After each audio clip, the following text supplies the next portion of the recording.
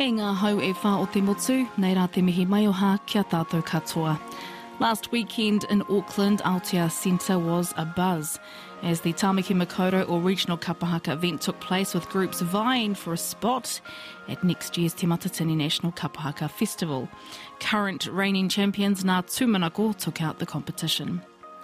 Auckland City, population of around 1.6 million, forms the backdrop of this week's show with an episode of He Kakano Ahau, a 6-part series that delves into stories about the Māori experience in the big cities, how they navigate society, their connection to the Whenua, and how they identify. He Kakano Ahau is written and presented by Ngāi Tūhoi writer and activist Kahu Kutia. In this episode, Kahu is in Auckland and joins Ngarimu Blair and Hana Maihi, where she learns more about the impact of colonisation and imperialism in the region, the lay of the Whenua, or land, and what it means to be Māori and living in the big city.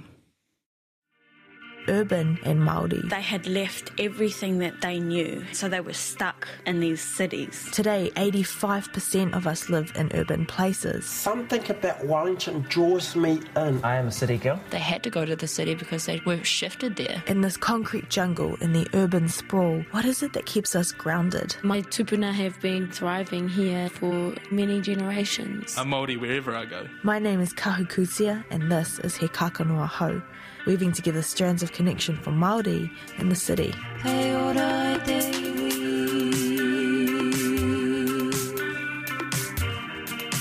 My parents raised my brother and I in Waimana, a small valley on the northern edge of Te Urewera. After 18 years of small town life, I came to Wellington, where suddenly everything was bigger, faster and more urgent. But Wellington's pretty tiny compared to where we're heading now. In this episode, we're in Tāmaki Heringawaka, Tāmaki Makaurau, known to some as Auckland City. Auckland always makes me feel a little bit anxious. Street after street of high-rise buildings, all the highways weaving in and out. In Auckland, you could probably drive for an hour in any direction and still be in a suburban neighbourhood. But Auckland didn't always look like this. We forget that every city sits on Māori land. One of the mana whenua here in Tāmaki Makaurau is Ngāti Whātua. Who better to ask what an iwi identity looks like when your whenua is the city and you a host of people from all across Aotearoa and the world.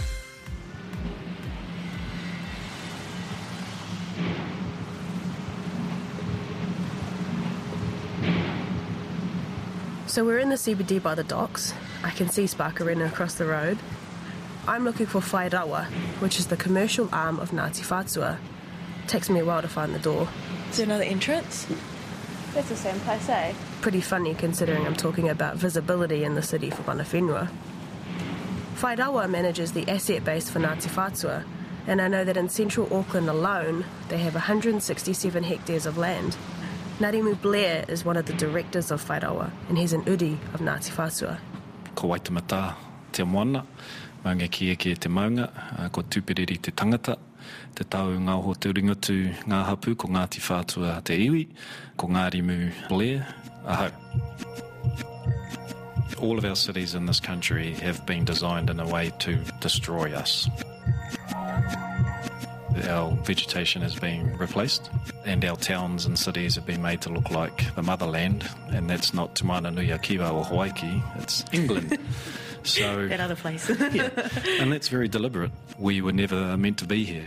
It was part of the great plans of colonisation and imperialism that we would eventually be gone. So these places totally look like England. The street layouts, the street names, the buildings, the architecture, the biodiversity, everything. Our streams piped, our puna covered over. So the city doesn't look Māori. However, the land still speaks. The rivers and the springs still bubble away if you know how to interpret the landscape. So it's our great challenge, our generations, to bring those kōrero back and then to humbly share them with others and empower them as well, so that our cities and towns can be designed in a much more inclusive manner, so that particularly our young Māori in Pacifica can find some pride in mana in the places that they move through. And also Pākehā people too, who are also searching for a way to fill a bit of a void that they may have because they've become disconnected from England and trying to make sense of their place in Aotearoa. Well, on that note, I think you offered to take us around a few places, so it'd be awesome to get some perspective on kind of what the kōrero is right here in the heart of Auckland City. Ka pai.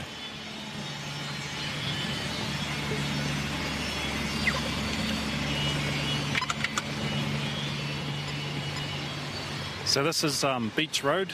It's called Beach Road because it used to be the beach. So all of this was all beautiful sandy bays. So this area is called Te Āhurutanga, which means the sheltered place. Just over across there, which is now used by New Zealand Transport Authority and the police. They pull the trucks over, bring them in and inspect them, inspect the driver's logs and the tyres and the loads and all of that. However, before Pākehā arrived, there was a village here called Waipapa, a seasonal fishing village used by our tupuna. And then when Pākehā arrived and the settlers were settling mainly in the Queen Street Valley, this was where they would come to trade with us. We would have hundreds and hundreds of waka from as far away as Ngāti Porou and Ngāti Maniapoto and the Coromandel. They would all come here, pull up their waka, and then set up all of their stalls selling their produce. Bushels of wheat, pigs, coal, quinces, watermelons, peaches, apples. And these are all the things our tupuna were selling to the settlers. This market was dominated by Māori, dominated by Ngāti Whātua and Ngāti Pāwa, who sent hundreds of wakas here every year. And the way we dominated the port here is we could undercut any settler entrepreneur. And that was because we didn't have any labour costs. We were a community. To be a part of the community, you had to work in the gardens, you had to go and fetch the pigs, you had to go, But the settlers came here with their tikanga, which was individuals, nuclear families, and they needed to pay wages. So their costs of production were much, much higher, so we could easily run them out of business. Today, it's a slab of asphalt. But this is one of the most important sites in Tāmaki in that period between us working out how we live together with Pākehā. And we were pretty good at adopting Pākehā capitalism and bending it to our communalism. Governor Grey didn't like that. The Empire didn't like that. So their next strategy was to break us, which was the invasion of Waikato, Taranaki, Eastern Bay of Plenty, confiscation of 3 million plus acres of land, then divvied out to all of the settlers. From 1860, we had the pinch of the land loss, no more trading. It was really the start of our big demise from the 1860s. The arrival of Pākehā was prophesied by Ngāti Whātua.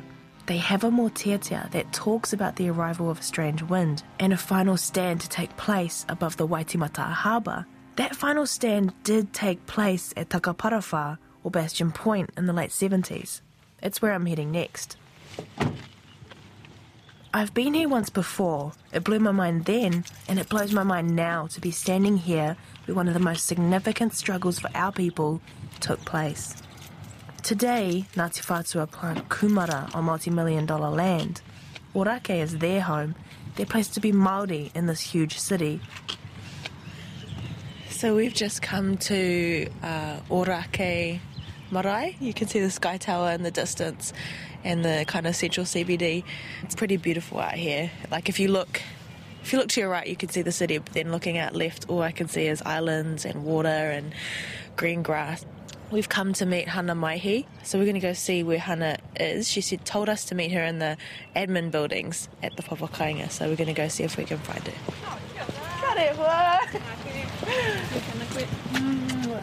At 28, Hana Maihi is the youngest member on the Marae committee.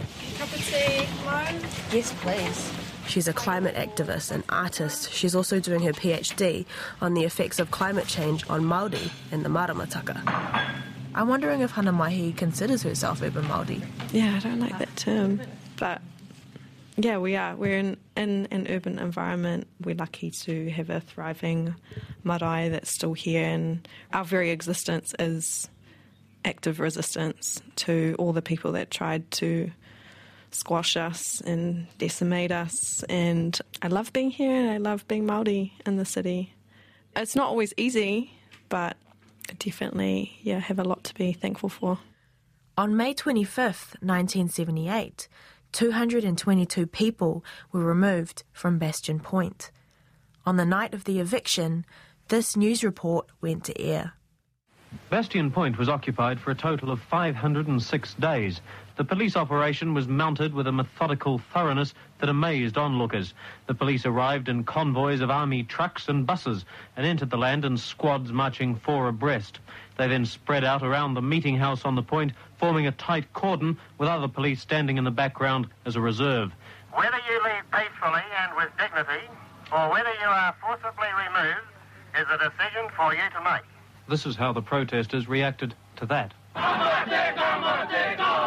In the face of police threats, a young activist by the name of Joe Hawke held strong to his vision. At about midday, the protest leader, Mr. Joe Hawke, arrived back from a trip to Wellington. After a tearful greeting from supporters, he told the crowd outside the gates that the government's actions were a form of creeping fascism, and he said he hoped to take the protesters' case to the United Nations. Mr. Hawke later told reporters they would be back on the land. We will build a marae again. On the land? On the land. The government has engineered a horrendous, imbecile act upon the mana of our people. They've desecrated a sacred marae. Joe Hawke may well have been right when he told his supporters today was only the beginning. The marae that Matua Joe Hawke mentions was eventually built, and today is a place that welcomes thousands of people every year. I can absolutely understand and be totally grateful for the stand that our whānau made. Joe Hawke, he put his life on the line, he put his whole whānau and career on the line so that our generation can have what we have now. I think that's huge, and it definitely puts my life in perspective around what I give energy and time and support to. But I also think it's a really good reminder for our generation to go, what are you prepared to fight for? What do you stand for? I don't know if we really know that, or if that's a question we're asking ourselves, but it's definitely timely that we start asking that. You know, history repeats, and we're seeing ihu mātau and the occupation out there, and it's just like one and the same, erua, erua.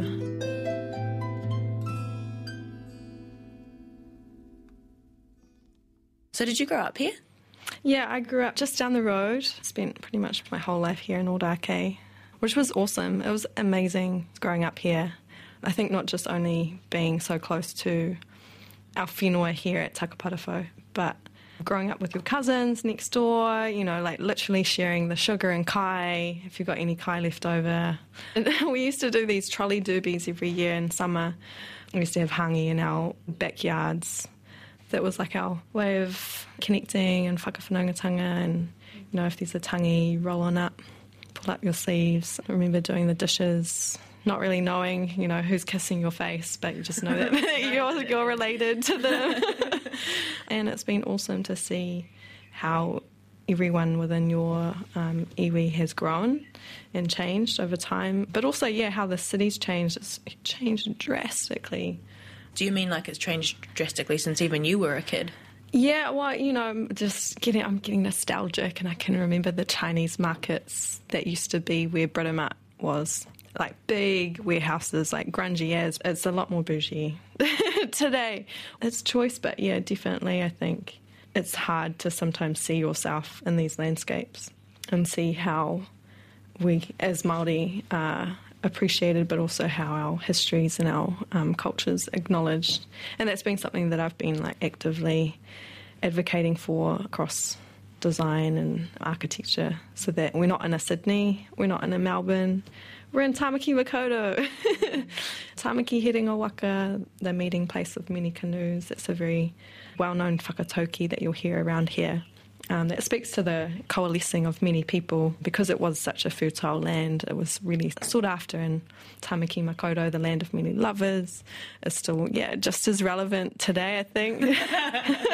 All the uni students. Back out on the streets of Tamaki Makaurau, Ngarimu takes us up a hill towards the university. the streets begin to feel less confusing and more familiar. Here's a chief from one of the other tribes. Did you get that email? Sweet as. Just like the old days, eh? In a tiny car park off a main road, Ngarimu shows me something that makes me really appreciate the hidden history of this place. So we're just coming into a car park here of the Davis Law Library of the Auckland University. We'd be about 100 metres from Beach Road and the sea. So we're surrounded by big university buildings, but also hotels and a massive flash apartment complex. But this area here used to be the freshwater spring that fed all of the central part of the CBD. This is called Te Wai Ariki. So the chiefly waters, the very special waters, the water bubbled up here, and there's a big freshwater pond that fed everybody around here. So it's still here, but it's this hole in the brick wall drains off to stormwater. You can hear it.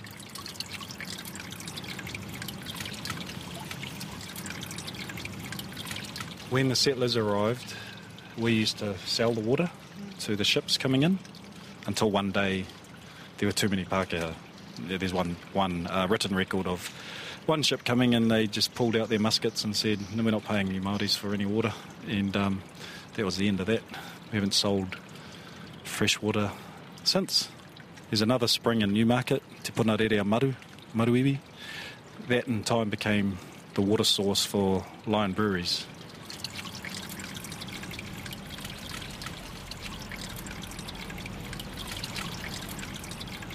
Do many people from the hapu and the iwi still come here today? More and more. A couple of years ago, our head karakia man for the hapu, he used to get water from another place. And I said, no, I've got a better place for you to get wai Māori, wai ora. Him connecting with this place has been huge for his own identity and his own mauri, knowing that that's still there, albeit behind a brick wall. It's predicted that Auckland City will reach 2 million people by 2025. And to accommodate that growth requires a lot of mahi. All around us I can see cranes and hear construction sounds. Auckland is stretching further and further in every direction. We just know that the numbers are going to astronomically grow, and already we're kind of bursting at the seams. That growth is Tauiwi Pākehā, it's a diverse and multicultural migrant community, it's Pacific peoples, and it's also those Māori who have moved to the city from rural areas. I think for me and Hana, what we're thinking about here is sustainability and how we share and consume resources, but also how you manaki all those extra people as kaitiaki of this place. My whakaaro really rests with the whenua and papatuanuku and how we're really going to do our best to look after what we've got, the taonga that we do have left that we haven't already ruined, and how our generation can make sure that we're not leaving a kind of shitty, messed up legacy, but it's something worth fighting for 7 generations down. The reality is that we've decimated the majority of our flora and fauna here in Tāmaki Makaurau, which breaks my heart that we've lost so much of that heritage and the portals for connecting to those spaces. But it doesn't mean that it's not there, and I think if anything it's just, we're having to find new ways to connect or maintain those connections and uphold our kaitiakitanga responsibilities in what ways we can. Te Wai Ariki is just one of the many puna and streams hidden below the city. After all, the land of Tāmaki Makaurau is volcanic and porous all the way across. Even here, amongst glass skyscrapers, sacred water flows from up on the hill to the harbour below. So right in the heart of Auckland CBD, coming up to Queen Street. But where we're heading to is pretty much the mouth of the Horotiu stream at this intersection on Queen Street. The fresh water that would come from the Karangahape Ridge, a spring up there, would flow down through here and then out into the Waitapata. And about here is where we had a waka landing site. So on a mid-tide you could You could paddle up to here, hop off your waka, walk where we're walking right now. We follow the old shoreline just around the corner to Fort Street. When Governor Gray took over, Dr. Rangi Nui Walker calls him the hitman of colonisation. He had a propaganda machine in the media making all the settlers suspicious of Māori, of Waikato, of Ngāpuhi in particular, and mainly because the kingitanga had a new policy of not selling land, tupuri whenua. And so Gray came in, told everyone these Māoris are planning to attack Auckland, used the PR machine that they had to justify getting the budgets to import 11,000 imperial troops from around the empire.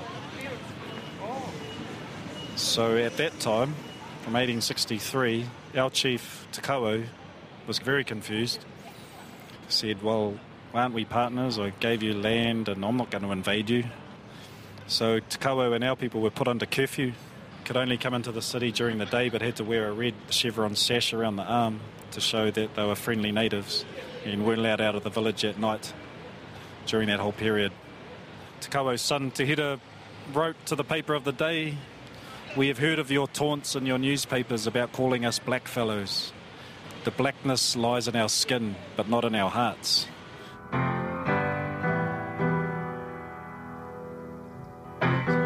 So it was a bit of a plea from him to Auckland to chill out. We are your partners and we have no intention of invading. The real strategy was to separate Māori from as much land as possible, as quickly as possible. So that's why this is called Fort Street. We call it Te One Panea. After battles, this is where we and tribes before us would come to lift people out of their tapu and that state that you needed to get into to do atrocious things and come back to the living. And as part of that, the heads of slain enemies would be staked along the beach here by Sal's Pizza.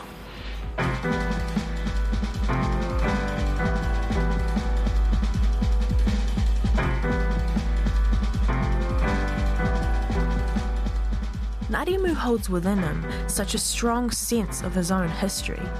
The hour I've spent with him brings another level to my perception of this place. Everywhere, little clues as to what was here before the city. This whenua is integral to the identity of Ngāti Whātua. I want to know from Hana what her iwitanga means to her. My heart's just warm inside. It's just, I guess like going back to my childhood, I wouldn't have understood the word iwitanga, but I probably would have felt what that was like, you know, singing on the marae, standing by your nanny's skirts, listening to whai kōrero, being up on our maunga and having my dad point out different wahi and the names of things like that. And whānau, really, to me it comes back to whānau, which I just took for granted. I just thought everyone knew their neighbours. And when I go to friends' houses and I'm like, what, you don't talk to your neighbours? That's so weird. Yeah, relationships, really. That was iwitanga for us.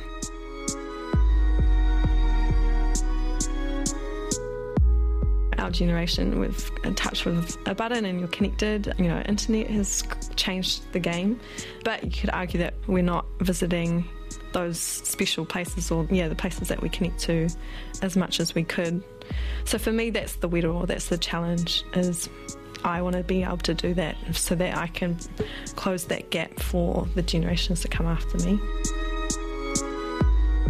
Yeah, and I'm just really keen in figuring out how we can get more rangatahi back to our marae and comfortable on the marae too. Our rangatahi are descendants of great navigators, scientists, writers, poets, and I really would love for every rangatahi Māori to not only know that, but know that that potential is in them. And I think if people knew that growing up, in the face of all the stories that are constantly pushed on our rangatahi to be criminals and to be a burden on society, we have to change that narrative. That narrative isn't true. And so I love being Māori and I just want others to feel that too.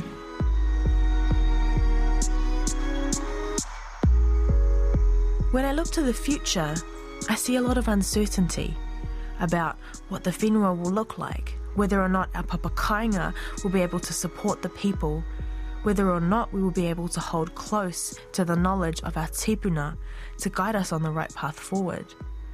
Like the other rangatahi at Orakei marae, there's a big burden on Hana's shoulders. But she seems content with the idea that there is an established path before us, and that path can guide us into an unknown future. It was another generation that fought to keep this land for her, and now it's her generation's time to keep that vision, that intergenerational dream, alive for Mokopuna in the decades to come. The question that sticks in my mind from the Bastion Point occupation and all our tupuna that paved the way for us, whether it was the Kohanga Reo movement, fighting for land rights, is if not you, then who? And if not now, then when?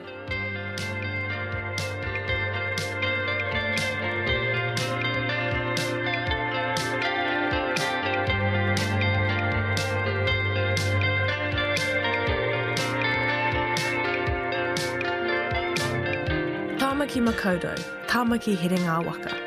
It feels good to leave Auckland with a different vision of the whenua beneath my feet.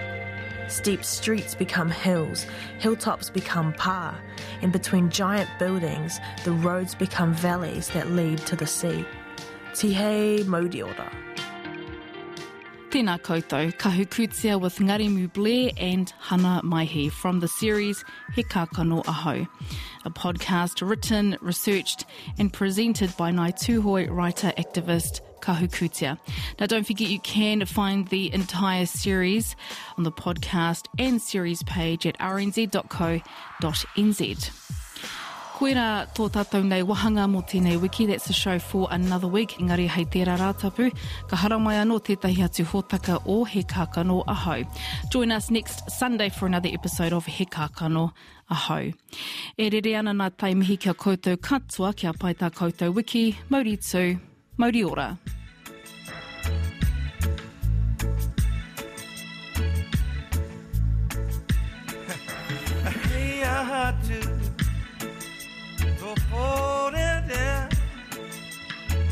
Tai hokia whiti mai ko tērā. Ina hei ahatu, ko pōrea rea. Tai hokia whiti mai ko tērā. Maranga I te ata, ka haritahi me tērā. Toru manu nei, e tau e taku maha. Tangi rore ka he, e rore ka koe koe a. Noa nei taku kupu ki a koe. Ina hei a hatu, ko pōrea rea. Tai hoke whiti mai ko tērā. Ina hei a hatu, ko pōrea rea. Tai hoke whiti mai ko tērā. Maranga I te ata, ka haritahi me tērā. A toru manu nei, e tau ki taku maha. Tangi rore ka he, he rore ka koe koe a. Noa nei taku kupu ki a koe. Ina hei a hatu, ko pōrea rea. A tai hoke whiti mai ko tērā. Ina hei a hatu, ko pōrea rea. Tai hoke whiti mai ko